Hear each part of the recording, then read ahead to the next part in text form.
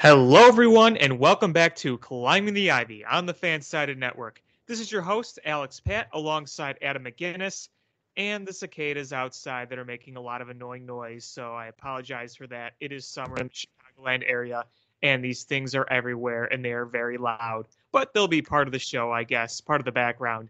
So today we have some news we want to talk about. We also have the Cubs wrapping up another successful homestand before they head on the road again. Dun dun dun. So stick around. We got a lot to talk about. Adam, how you doing? Well, thanks. And Good to yourself? hear.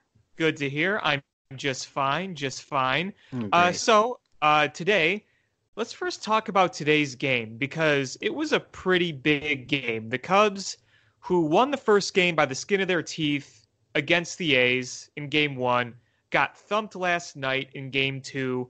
At least we got to see Taylor Davis pitch and Kyle Schwarber catch. That was kind of fun, but other than that, it really wasn't fun. But today the bats come out. Ian Happ shows why he's here. They win 10-1. It was really kind of the perfect game for the Cubs. You had the Cubs getting guys on base. You had them being driven in. You saw some power from Ian Happ, Caratini. You saw Jose Quintana have a really good game, 7 innings, 1 run against a very hot lineup. I mean, all in all, it was a really good day for the Cubs because a lot of bad news has been circulating around this team. We'll get into a lot of the good stuff, but when I mean bad news, I mean I'm talking injuries. So there's a lot to compensate there. Wilson Contreras is going to be out for at least a month. You have Pedro Strop needing to come back because Kinsler is hurt. Your closer, Craig Kimbrell, is hurt. You're dealing with a ton of injuries. Before we go into the injuries, Adam, what did you think of this series against the A's? It was a good series win, especially since the Cardinals have lost a couple games straight now. The Cubs are kind of starting to add on to their central lead a little bit here, and the A's are a good ball club. I mean, Yes, they are. before last year, you wouldn't have that wasn't the case. But the A's are a good team. They've got a better record than the Cubs do. And that was a good series win. I know last night's game was a big clunker, but still they took 2 out of 3 from a really good team, and you saw some really good things from some players. Hendricks pitched phenomenally in game one. That was Yeah. really a stellar performance. And then, like you said, Quintana pitched really, really well today. So that was good to see. And then you've got guys like Kyle. I mean, Schwarber had a tremendous homestand, Yes, he a did. really tremendous homestand. I mean, he really played well. Um, I mean, and you saw Chris Bryant too. I think he have a 2 homer night. Uh, He had a home run last night. I must be thinking of the Brewers series when he had a 2 home run game. But yeah, I mean, other than last night's game, it was a good series. I guess that raises some bullpen concerns though, because they should have won game one easily, and the bullpen made it interesting. But other than that, I mean, you look at the big picture. They took 2 out of 3 from a really good team. They're in first place, so at the end of the day, you got to be happy with that. Yeah, so that game one with the bullpen, that was when Craig Kimbrell was out. It was before Kinsler hurt, I think, what was it, a pec muscle I think it was a pec muscle. There was like some soreness there. He did pitch in that game, but you saw the damage come against Steve Cishek, and the moment he came into the game and threw a pitch, you knew he didn't have it. The velocity was down. There was practically no movement to any of his pitches. I mean, it was a disaster in the weights, and it ended up being one for him. Luckily, they won, but still, you could tell he didn't have his good stuff. I mean, right now, who do you trust the most in that pen? Kinsler's hurt, Kimbrel's hurt. Cishek looks like he's out of gas, but I still think Cishek will give you good innings if he just rests up a little bit. I mean, me personally, I'm really liking Rowan Wick right now. He looks great. Well, that's who I was gonna say too. So Still your thunder a little bit. yeah. The other guy I wanted to talk about too was Kyle Ryan. Kyle Ryan got a lot of crap from the fan base early on when he gave up some really fluky runs that weren't really his fault or inherited guys. But the truth of the matter is, Kyle Ryan has been very reliable for you this year. I've actually really liked what we've seen from him. It's hard now because if you only have a few guys you can kind of trust right now, going on this road trip, man, 4 in Cincinnati, where you've played very poorly at, you go to Philadelphia, and the Philadelphia athletics, wow, sorry, the Philadelphia Phillies, that was the A's a long time ago. The Phillies have been reeling a bit, but there's still no slouch of a team. They can turn things around. Then you're going to play a god-awful Pirates team who is probably going to frustrate the heck out of you. But this is what worries me the most. Going on the road, having to face the bullpen, where it's already been a disaster on the road with your top guys, and without a lot of your top guys now, it's a little scary. Yeah, there's not really anyone in that bullpen that I've trusted from the beginning of the season up until now. They've all had their moments, and there really isn't one guy who I feel totally and completely confident in when he comes into the game. Everybody makes me a little bit nervous at this point. And this kind of goes back to the starting pitching too. I know they've been better lately, but the situation that the Cubs are in right now, they really need to get 7 innings out of their starters more often than they are, because when you have to rely on this bullpen for almost half a game, it's just big leads start to go away pretty quickly, and so that's a concern for me moving forward. That's why today's start by Quintana was so big. You go 7 innings, so you only have to rely on the bullpen for 2, and it was the perfect time to bring Pedro Strop back and put him in a dire situation. That was really important. The other thing I just noticed too, looking at the box score, Quintana only gave up 2 hits in 7 innings. I mean, that's really, really impressive. 7 strikeouts, no walks. So the fact that he was able to give you those 7 innings, set up just the 2, and no pressure on either Phelps or Strop. If Strop came back today and it was like a 4-3 game, I think things might have been a little different, but with no pressure, it was ideal. Yeah, I think so too. And you know, it's going to take some time, I think, for Strop to find his groove again, and I'm sure people are going to freak out if he has a bad outing and things go awry. But if they could get him back going again, looking more like his former self, that would be a huge boost for them down the stretch. But overall, I don't trust this bullpen. I think they've got 1 or 2 guys who are fairly consistent, but I really don't think they have anyone that you're totally comfortable with in a high leverage situation. If Craig Kimbrell had a full spring training and just was here like in the off season, I wouldn't be worried about him. But but that's not the case. And Kimbrell is one of the guys I'm least comfortable with, to be honest with you. Well, right now it's like you feel like anything could blow up in his face. I mean, I've said this before. Kimbrell overall has done his job.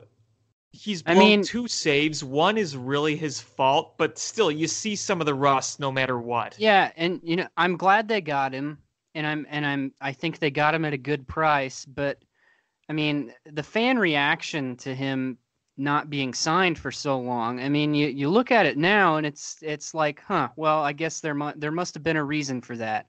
And maybe we're seeing that unfold here, that maybe teams weren't so stupid and it wasn't collusion and the reason why it took so long to sign him, because for $100 million, I mean, what he's done so far for the Cubs, does that look like $100 million to you?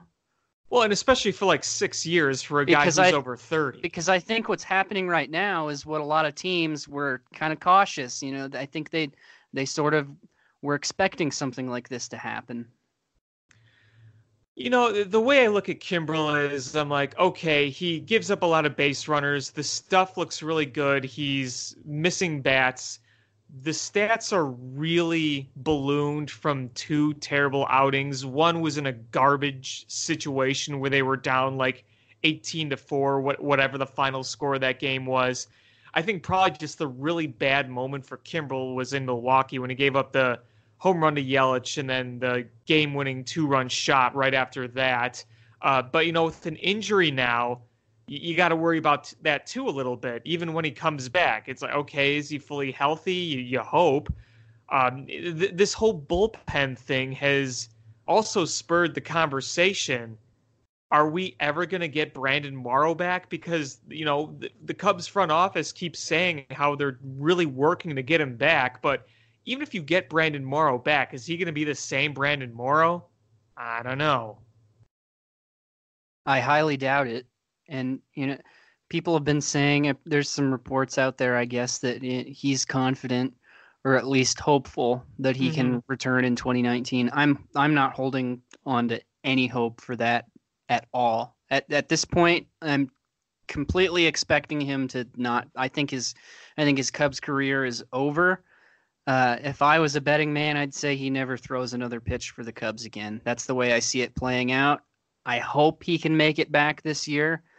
I don't see that happening, and even if he did, I don't think he would be a dominant reliever. The way I see it is, I think there's a solid chance that he does pitch again. I'm just A, not necessarily counting on it, and B, not really betting on him being the guy he once was. It still is a huge shame to me, because when he did pitch last year, he was really dang good. He was really good. Well, I mean, and that's the other thing is if he does come back, and people are acting like he'll just pick up right where he left off, and I don't see that being the case at all. Yeah, I don't either. I think that's going to be really tough to do. If he was maybe 27, 28, that'd be one thing, but he's like 40. It's a big difference. Yeah. So, there's something to think about there. And then obviously you look at the other guys, that Derek Holland is either a loogie or just an innings eater. He's one of the two. He's not going to go in there in dire situations. I think he'll be all right. I think they'll pretty much use him only to face lefties, and he's proven that he's fairly reliable in that situation. So. Right. I mean, it's a good situation to fill in, but it's not like you could rely on him in like a big situation where the bases are loaded with one out. Maybe if you have a left-handed hitter up there, but if like you're trying to get the save, it's a little different. But yeah, I mean, so far, the runs he's given up was again in mop-up duty when they were getting killed in St. Louis. I mean, who else? Phelps. You don't have much of a sample size on him. I don't think you could rely on him all that much. A lot of changes have happened in this bullpen, a lot due to injuries, but I mean, right now, I'd say my top guys who are healthy are Wick and Kyle Ryan, just as we all predicted, right? Yeah, not so much. So that's the bullpen. That's probably the biggest downside right now. Let's talk about the offense. Because the offense, once again, at Wrigley Field, looks like the juggernaut we all expected. And part of it, I think, is because Theo made the right moves. Nick Castellanos fits this team like a glove. And I know there were people concerned about his defense. I look at his defense out there. I mean, I know it's a small sample size, and knock on wood before he makes a big gaffe in the outfield that costs them a game, but he looks fine in the outfield. He looks fine. Yeah, nothing special, but I don't think he's a liability either. Well, again, I think part of it was Comerica Park. That park is very different. I mean, he said himself he hated playing there. So another reason I think that Castellanos fits this team so well. His bat, though, boy, is that worth it. He continues to lead the league in doubles. He's crushing everything, even the outs. Like, he's crushing everything. He had another double today. I have zero complaints about this guy. I think this was a fantastic pickup. I totally agree. Then we have Tony Kemp, who I think it was Eric Morrow who said this. I think he said it on Twitter. He is just the example of a fine baseball player. He's going to do enough for you to contribute. He's not going to light the world on fire. He's not going to put up eye-popping stats, but he is a fine baseball player that's athletic, that can make plays, that can make contact. It's a nice little depth move right there. I thought that was a very smart pickup.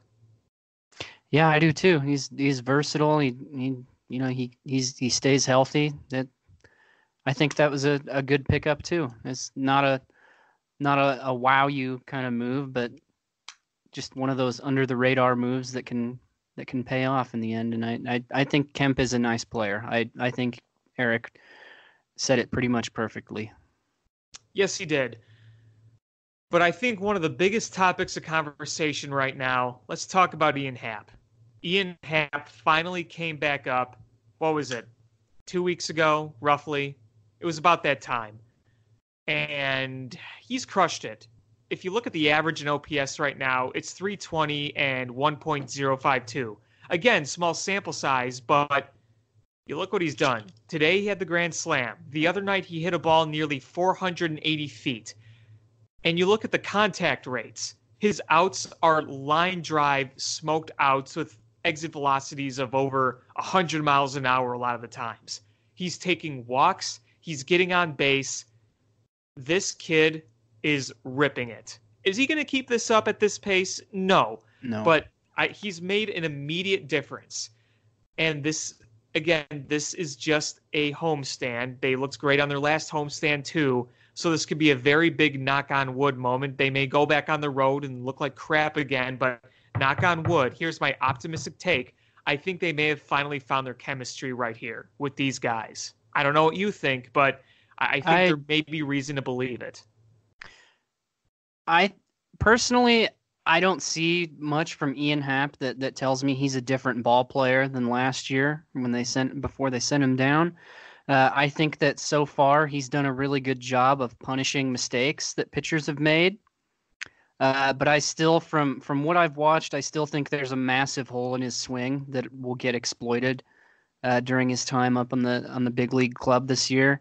And so I really don't see him hitting anywhere close to 300 by the end of the regular season. I pretty firmly believe that he's going to end up hitting 220, 230 at best. That's fine if he gets on base and slug. That's fine. Even so, if he's going to hit the occasional home run and get on base at a decent clip, that's more than you could get from Addison Russell. So it's still worth it. Yeah, I mean, I do agree that he's going to hit a slump. There's going to be a hole that's exploited, but I think it's a good argument right now to make that you got to strike the iron while it's hot, if that makes sense. Or you got to go with the hot hand. Right now, Ian Happ is hot. You got to stick with him. Kyle Schwarber is red hot. You got to stick with him. Right now, Bodie isn't hitting anything. Daniel Descalso is still hurt, and frankly, I think Daniel Descalso's days are really numbered, especially if Ben Zobrist comes back, and we'll get to that in a minute. But yeah, right now, I think adding Castellanos in the 2-hole has been fantastic. Hayward didn't have any hits today, but I think overall the Hayward leading off experiment has worked pretty well, I'd say. Yeah, which is funny because they've tried Hayward in the leadoff spot before, and it really didn't work out very well then. But he seems to be seeing the ball really well right now, and so I wouldn't, if it ain't broke, don't fix it. I'd leave him there until he proves that it's a bad idea. I mean, who else are you going to put there right now? You don't want to keep Schwarber in there. Ever since Schwarber was moved down, he's been killing the ball. I don't want to move back Schwarber up in the leadoff spot. Never liked him there. Well, I don't think he's going back there anytime soon. Let's just say that. And the other thing with Hayward, too, is the experiment is finally working better because he's having the best year of his career with the Cubs, I should say. I mean, he's having a great year with the Cubs. The swing looks much better. The contact is much more solid. He's a very smart base runner. Not exactly a speed demon, but he's decently nimble out there. So right now, he's the ideal guy to have out there at leadoff. Bryant had a good game today. Here's Anthony Rizzo, too. Anthony Rizzo is 284, OPS of 900. I know the home runs haven't come, but look at the way he's just playing for contact. A lot of bloops, dunks into places where the fielder ain't. I kind of like that almost better than just swinging for the fences with him. Yeah, I agree with that. I don't think the lack of home runs is a drop in power. I think that he's just kind of taking what pitchers are giving him. And the other night we saw him beat the shift twice, and he made it look easy too. Mm-hmm. Yep. And I hope that that catches on with more because there's so many players in the league that just outright refuse to even attempt to hit the other way to beat the shift, which is just absolutely ridiculous to me, and a little bit absurd, I think. I just think that some of the baseball culture we have right now of you have to pull it and you have to try to hit a home. I just think it's bad for the game, and I hope that more players will adopt that mentality that we've seen from Anthony Rizzo lately of just getting on base is extremely valuable, and it doesn't always have to leave the yard. Especially in his spot in the order, you think about it with Hayward leading off, Castellanos second, Bryant at third. You figure those guys could get on base. He's making contact, putting the ball in play. That can either move runners along, score a runner, or set the table for Baez, who bats fifth. And Baez is always going to be a guy that swings hard and swings long. He's pretty much the anti-Anthony Rizzo, but to have Rizzo in that spot, setting up a guy like Baez and then Schwarber, it Well, makes things work so and well. you got to have it. You got to have some guys who are willing to do that. You can't have a lineup 1 through 8 of guys who are all trying to hit the long bomb. You can't live and die by the home run. That's how you get beat out of the playoffs early. That's how you lose ball games. I mean, I really do believe that you just can't have too many guys in your lineup who think that way. It's funny, you bring up Anthony Rizzo, or at least I brought up Anthony Rizzo, but you brought up postseason, like winning in the postseason. We saw Rizzo hit a number of home runs in the postseason in 15 and 16, but you look at what he did in the World Series, some of those key hits in the World Series, he was just hitting line drives. Well, I mean, And that's what he was doing. go back and look at a lot of the past World Series champions. I mean, you'll notice a trend. I mean, you can get hot at the right time, sure, and you could ride the long bomb in the postseason if you get hot at the right time, but you're playing with fire there. And you'll Mhm. notice that a lot of these past World Series teams that have won, they won because they were really good at producing runs. And Mhm. if you live and die by the home run, that's a good way to get blown out of the playoffs real quickly. Yeah, and I mean, you saw the Astros hit a butt ton of home runs in 2017, but that Astros team is just unreal, and they were also playing at Minute Maid Park, so a lot of those bombs just found the Crawford boxes.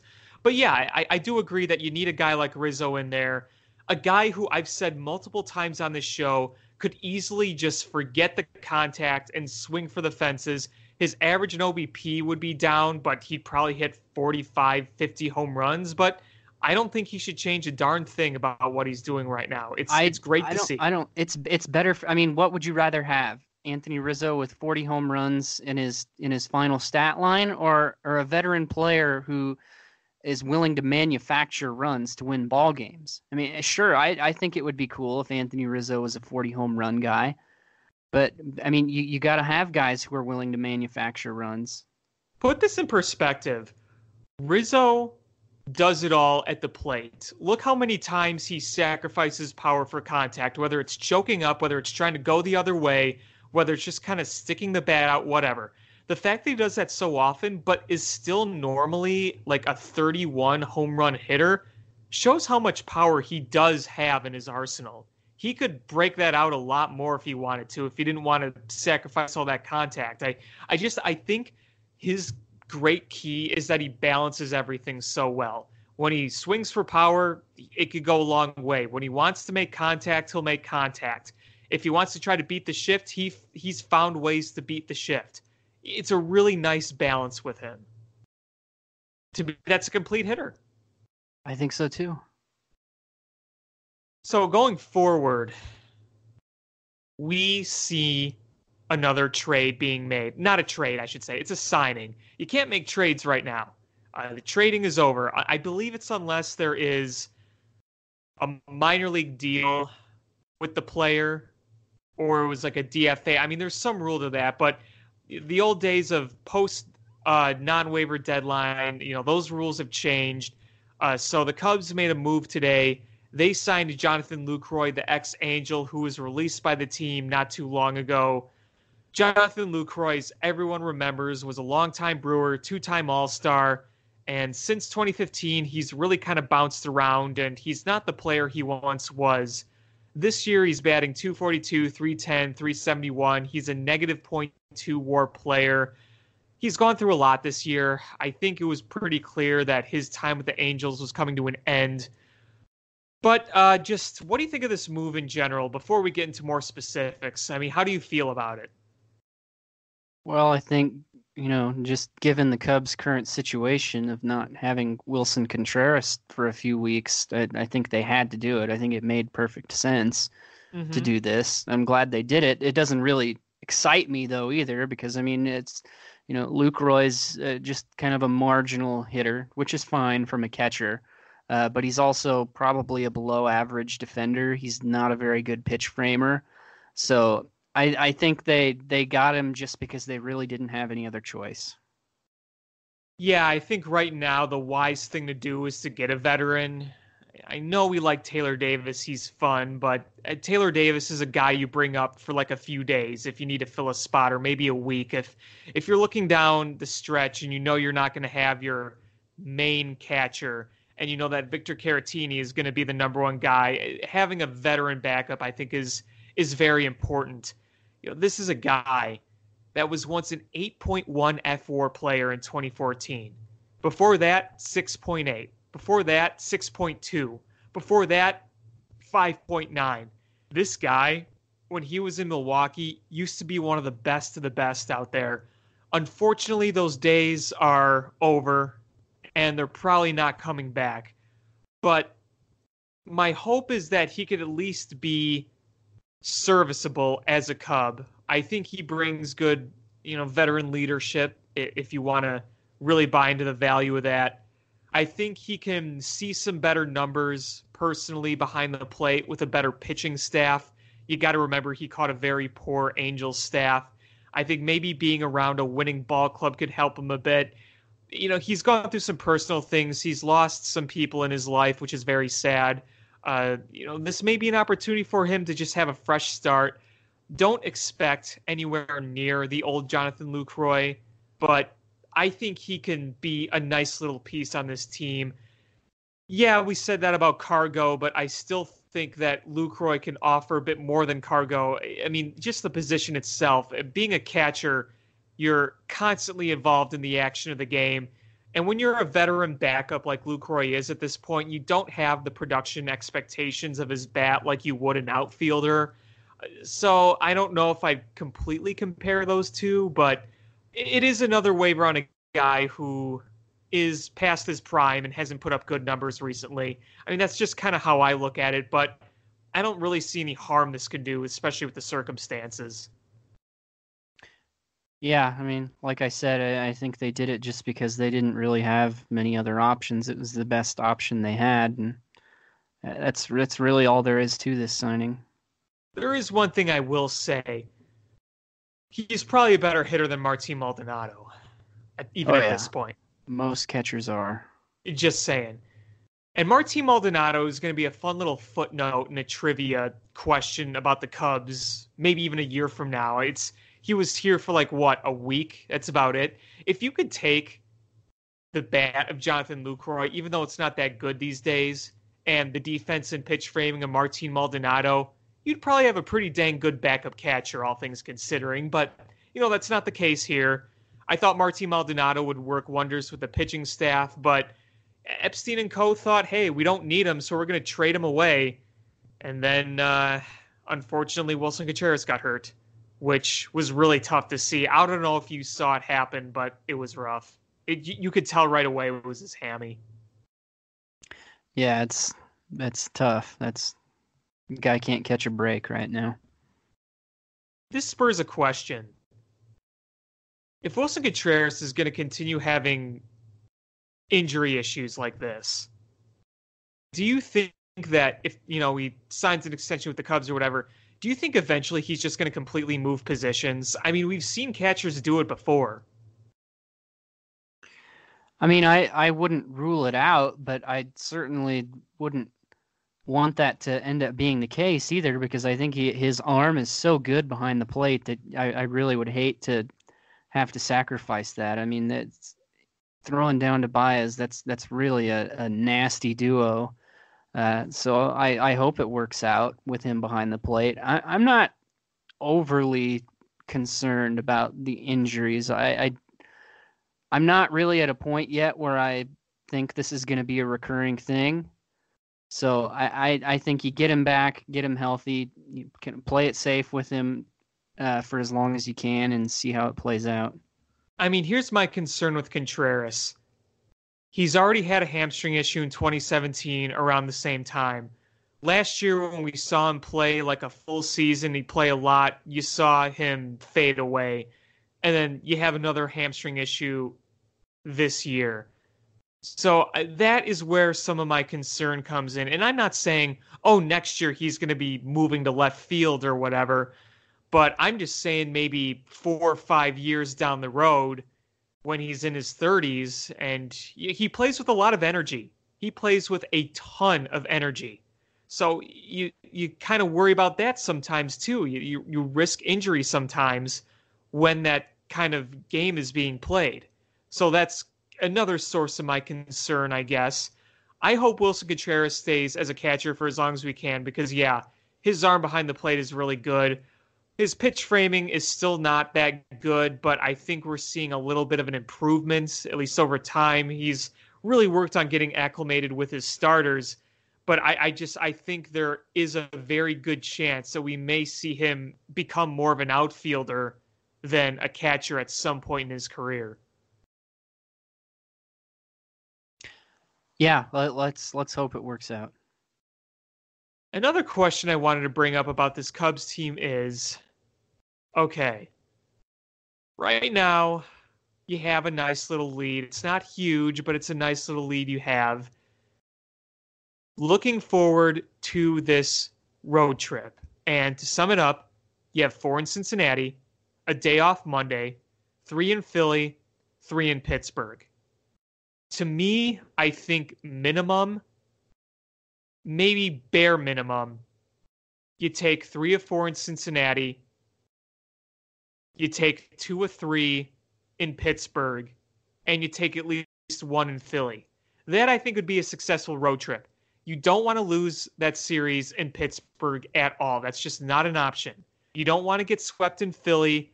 And Cincinnati, at the very least, you got to split that series. You can't lose a 4-game series against the Reds. I know the Reds have a really good pitching staff right now. You added Trevor Bauer. That pitching staff is pretty good. But the fact of the matter is they're still below you in the standings, and you still got to go out and beat them when you're in a division race like this. How do you feel about this upcoming road trip? Because I'm nervous, but that's mainly because they've been so bad on the road. It's going to be tough. The worst team they'll play will be the Pirates, obviously. You would think you'd feel comfortable about the Reds series, but the Reds have kind of owned the Cubs this season, so that's not a sure thing at all, especially on the road. The Phillies could be an interesting series. I know the Phillies are not nearly as good as people thought they were going to be. I'm proud to say I never bought into the Phillies hype. I pretty much thought that they were overrated before last year. I thought they were overrated going into this year, and they're playing pretty much exactly the way I thought they would play. It's still going to be tough on the road, but that's a very beatable team. Like you said, they should beat the Pirates, but then you get to a San Francisco Giants team that's been pretty hot. The Nationals are a good ball club. The Mets are the hottest team in baseball, it seems like.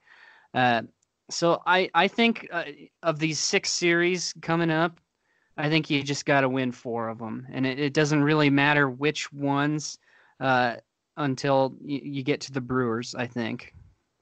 Yeah, if you look at that Milwaukee series, you have 3 at home against the Brewers, and then you have 4 at Miller Park. And that'll conclude your season series against Milwaukee. I have a feeling that 4-game series in Miller Park is going to be a lot like 2017, where the division was kind of on the line between the two teams and the Cubs had the opportunity to put it away, and they did.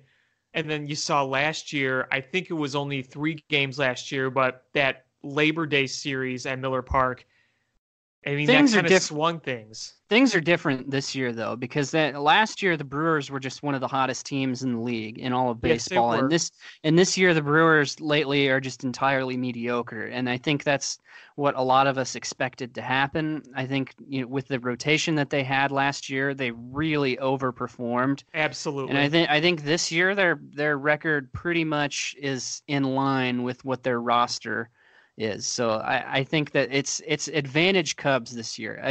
Oh, I agree. The Brewers just couldn't be stopped last year at all No, by anyone, no, and they caught lightning in a bottle. that's not the case anymore. This year it feels more, last year it felt like you were running into a wall when you faced the Brewers. This year it feels like the Brewers are just kind of hanging on by a thread.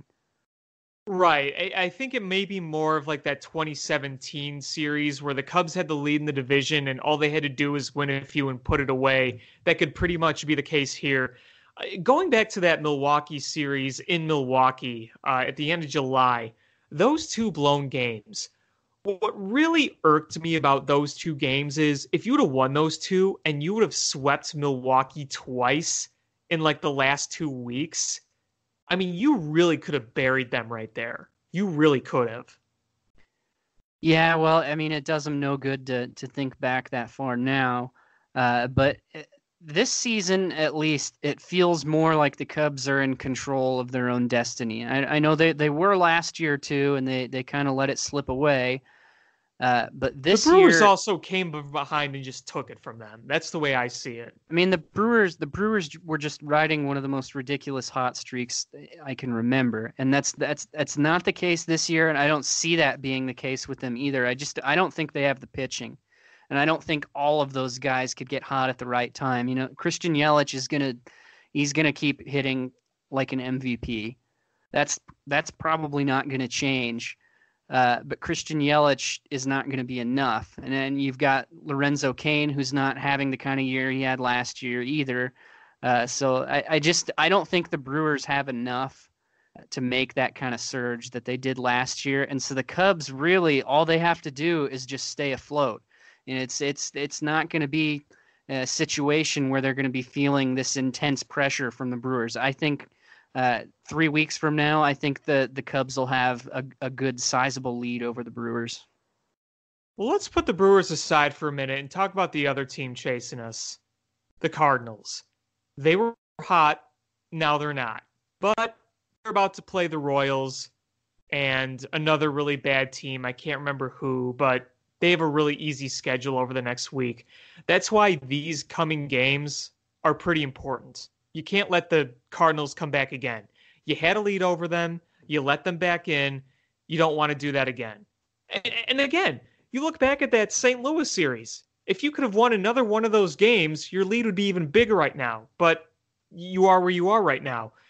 Looking at September, you're going to have a 4-game set against the Cardinals at home, and then you end the season in St. Louis. Frankly, I think right now St. Louis is the bigger threat. That's a team that could get hot and could sneak in. I do too. I think they've got a better roster of consistent players than the Brewers do. I would be more worried about the Cardinals than the Brewers at this point. But the Cardinals are kind of skidding right now though too. I mean they just got swept by the Dodgers. And Oakland.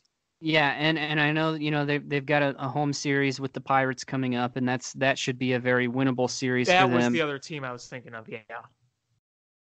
But I also think the Cardinals, like the Brewers, I think they're susceptible because of their pitching, and so while I think that they've got a better shot than the Brewers, I also don't see the Cardinals as turning the Jets on and being world beaters anytime either. And they were hot for quite a while, but I think they're kind of coming back down to earth right now. And so the Cubs really, at this point, all they have to do is just beat the teams that they're supposed to beat. And don't drop a series like Pittsburgh, don't drop a series to Cincinnati, and I think they'll be just fine. Yeah, I mean, we kind of saw last year the same thing with the Cardinals. Maybe the last several years when you think about it. They start off mediocre, then in late July, they get really hot. Then they don't do anything at the deadline, and then they cool off again. How the rest of the season will end, maybe it'll be different. I don't know, but that's kind of been the trend so far with them, with the Cardinals. I still, though, in the back of my mind, say to myself, they're the Cardinals. I've always known the Cardinals of being those cockroaches, despite what the last few years have been. To me, they're still the St. Louis Cardinals, and I never fully count them out. But you said it best. The Cubs have to win the games they're supposed to.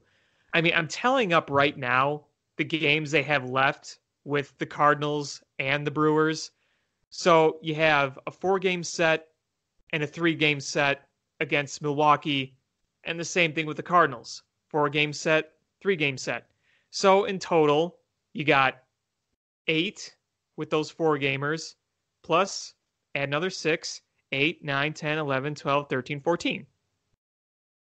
So the Cubs win 9 of those, they win the division. That's how I see it. I don't know if you agree or disagree, but that's how I see it. I agree with you there. So you figure you win a lot of the games at home still. I mean, you have 2 against Seattle, 3 against Pittsburgh, 3 against Cincinnati, 3 against Washington, 3 against San Francisco, and then those games against the Cardinals and the Brewers that I mentioned. I mean, that right there, those are the rest of your home games. You can beat San Francisco at home. You should beat up Seattle and Pittsburgh at home. You could take 2 or 3 from the Reds at home. And then you do the rest of that, and I think you take that division pretty handily. At least hopefully. Hopefully.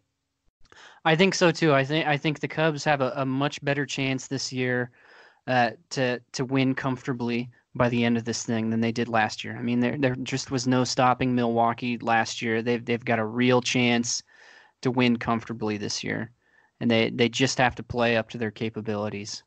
Milwaukee had to win a division by pulling off something that was statistically next to impossible.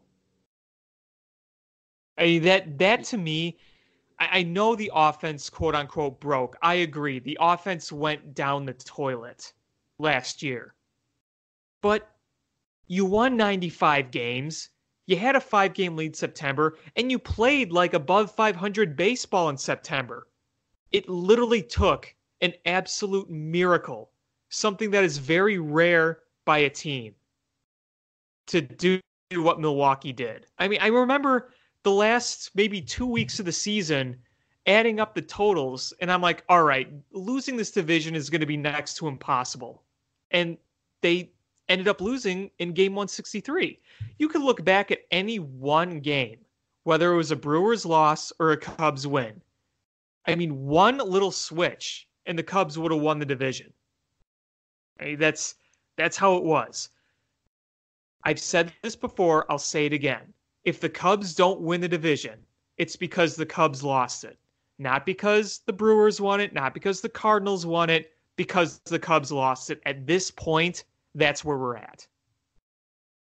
Yeah, it was the kind of run that it's just not repeatable, and I think we're seeing that this year. That's just, I don't think what the Brewers did last year was really indicative of the kind of team they have, and so the Cubs have a real opportunity this year that I hope they don't squander. And no matter how far you get to the playoffs, if you get there, I mean, it would just nice to see them win a division again after last year. One thing I think is really important is, I said this last year and it didn't happen because of what we just talked about, but you have to just avoid that dang wild card game. Yeah, please avoid it. There's no one I feel comfortable with in a wild card game, unless the starters go 9 innings, go complete game. If the bullpen has to pitch at all in a wild card game, I have no hope. We were so lucky in 2015. We had Cy Young Arrieta on the mound on the road. Like, we really were. And that was a young upcoming team. So just getting to the postseason was, a big deal for them. But at this point, I mean, watching the Cubs in the wild card game last year was just, it was so gloomy and bad. Like, it wasn't it wasn't even enjoyable sitting down watching postseason baseball when that postseason game is a one and done wild card game. It, it's technically making the postseason, but when you lose in a wild card game, you don't feel like you made the postseason. Well, I think the general feeling it depends on what kind of team you have. Because I mean, you think back to 2015, I was really, really pumped for that wild card game. Right, Because sure. because the Cubs were a year ahead of schedule. They hadn't been a perennial postseason team up until that point, so they were just sort of arriving. So in that situation, it's really exciting, and I liked it and I enjoyed it. But last year, when they are clearly the best team in the league or in their division, and then they've won the division 2 years prior to that, then it feels different when you feel like they shouldn't be in that game. Right, right. They really shouldn't have been. And that's where we're at this year too. Is the Cubs really should not find themselves in a situation where they have to play in a one and done, a win or go home. The other thing about 2015 too, I mentioned Cy Young Arrieta. Going into that wild card game, unlike other times, maybe with other teams, you felt like you could win that one and done playoff game with Arrieta. Like you had all the confidence in Arrieta. I mean, I felt pretty good with John Lester on the mound. You look at his postseason numbers, but you figure that he was older. The Cubs just came off losing the division on their own home turf the night before. I think it was Cargo who even said when he came to the Cubs, yeah, that Cubs team did not look confident at all. I think that speaks a lot of volumes. And just that whole wild card game to me, it felt so numb. Like I was just so numb to it. I wasn't mad when they lost. I was maybe a little sad, but I just felt numb after that loss. Like I didn't know what to feel, so I just kind of didn't feel anything. I don't know about you, but that was kind of my personal experience of that wild card game. Just the way the season ended for the Cubs, it from the very beginning of that game, it sort of felt like they were doomed right from the start. Even when it was a close game, yeah, I mean, it was 1-0 throughout most of it, and then they finally tied it.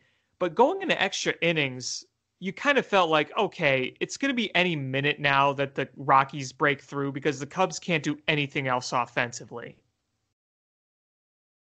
Well, yeah, I mean, and I really don't think they could have ran into a worse team as far as opposing lineup goes at that time anyway.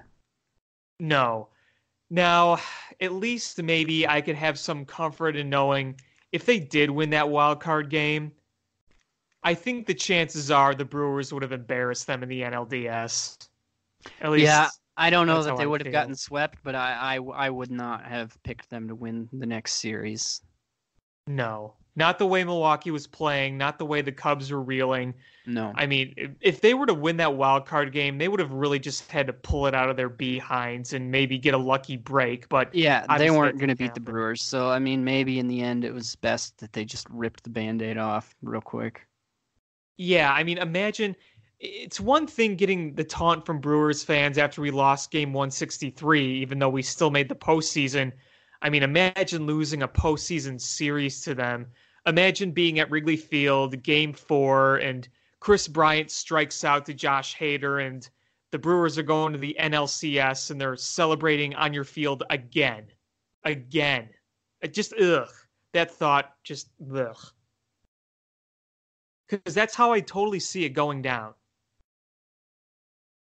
Like you said, maybe not a sweep, but 4 games. Yeah, I'm positive they would not have won that series. I mean, you look right now. Let's say the Cubs do win the division and they have to go to Atlanta. Atlanta is both scary and not. It's one of those teams where you're like, it's going to be a tough team to beat, but you can beat them. Yeah, if that makes sense. And the pitching matchups should favor the Cubs more times than not. I agree. In an Atlanta series, especially when you're going with a 3 or 4 man rotation, it should favor the Cubs. You know what I kind of want to see? It would be kind of funny. Let's say the Cubs win the division with 88 wins and they go to Atlanta. You know what that would remind everybody of, right?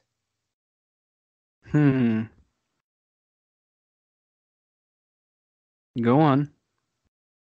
Well, let's see. It involved a Cub team with Mark Pryor, Kerry Wood, Dusty Baker. They won 88 games. They went to Atlanta in the first round. Give me a lot of 2003 flashbacks. The good ones, not the bad ones. The good flashbacks from that season. I mean, it would be the third time the Cubs would play the Braves in the NLDS if they were to make it there. We don't think of the Braves as a big rival, really, but if they do play the Braves in the first, if they make it there and they play the Braves in the first round, they will have played the Braves like as much as almost any other team. They've played the Dodgers a number of times over the years, and they'll have played the Braves a number of times. You know, There'd a be lot of the other a teams you only see once or twice. there'd be a lot of Greg Maddux jerseys at that series. Well, one of my distinct memories was in '03 when they won Game 5 in Atlanta. Old Turner Field was basically Wrigley Field, Georgia. I mean, out of the 50,000 some people at Turner Field, I think 30,000 of them were Cub fans. Just imagine what the Cub fans would do to Atlanta at that new stadium. I mean, they would take it over. Oh yeah, without a I'd be all doubt. for that. I'd be all for that. But again, I mean, they're going to have to get there. And I know that some people are talking about, well, if this race goes well for the Cubs, maybe if they win the division, they could finish with a better record and the Cubs would have home field. And maybe that would change the structure of your rotation a little bit. But again, we're thinking pretty far ahead, so we'll get to that when we get there. It's just things you start thinking about come August.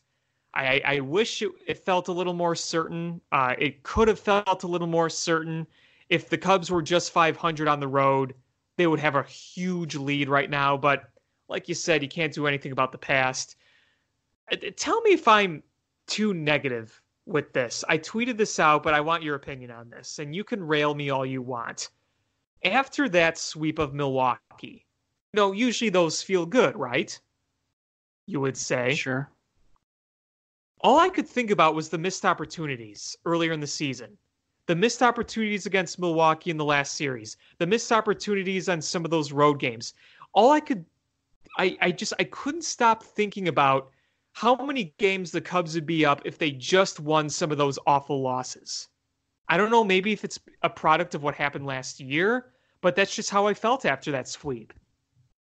Yeah, I that's fair, I guess. I think that I would be more in the same boat if the Cubs were buried by that. I mean, not necessarily buried, but if they were, 3 or 4 games back, Sure. then I suppose I would be feeling the exact same way, and I'd be fuming about past missed opportunities. But as things are right now, they're 3.5 games in first place, and so I think you just got to look onward.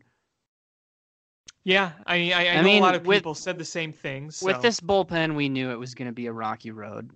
Yeah. I mean, to have what they've got right now, what they're working with, and to want to be 10 games in first place with that is just wishful thinking. Yeah, you're not going to have another 2016 again. It would just be nice to have an easy path to the postseason again. I mean, you remember in 2015, they were the second wild card, but they clinched that wild card with like a huge lead. It was no question they were going to be playing in the postseason. I like it. I like it that they've got 2 teams on their tail because it makes the rest of this season enjoyable. I mean, as awesome as 2016 was, I just really wasn't all that interested in watching regular season games by this point in the year because they were so far ahead that it was just a given that they were going to win the division, and so that really I wasn't as enthralled with games on a day-to-day basis. But I am this year because literally every game makes a big difference now. And so that I like a tight race. Even when it's my favorite team, I think a tight race is just good for the league. No, I totally get that because I remember in 2016, I mean, I love that season from beginning to end, but I remember like August and September, like they were so far ahead. They were steamrolling everybody. We were all so antsy about the postseason because the expectations for this team were higher than ever. And we were praying that it was finally going to be the year and not like just make it to the playoffs and then completely flop in the first round after a magical season. But yeah, I mean, I remember just some of those games. I'm like, I know this sounds backwards, but I'm like, they're so good, it's almost boring. Yeah, yeah. I mean, that's pretty much the way I felt. I mean, we got to August and the Cubs are on TV, and it's just like, what's the point? You know, win or lose, it's still going to be 20 games in first place. I mean, I watched every game still, and I enjoyed it. But yeah, it's like that August and September kind of dragged a little bit. I guess the only fun thing was seeing Joe Madden do just completely unorthodox lineups because it didn't really matter. But you know, you're probably not going to see that again with where they are. And maybe I'm not wishing for them to be like 15 plus games up like they were that year, but I just wish their cushion was a little bigger, like a 6 or 7. Well, I mean, like we've talked about all night, it could be shortly here. That would be nice. I mean, this next road trip can define a lot of things. If they play well in this road trip and Milwaukee and St. Louis are doing all right, not great, but all right, you could still create a little bit of separation as long as you play well. So that's what you got to hope for. Yes. Well, that pretty much wraps up all my thoughts tonight. I don't know if you had anything else to add to this show. Nope. All right. Well, we want to thank everybody for listening this edition of Climbing the Ivy. Adam, I want to thank you as always for coming aboard. Be sure to check out Cubby's Crib at cubbyscrib.com. You can check out this podcast on itunes.com. Be on the lookout for Cubby's Crib's tweets. They tweet all the articles, podcasts, and all the good things that happen at Cubby's Crib. So be sure to follow them on Twitter. Until next week, he's Adam. I'm Alex. Have a great night.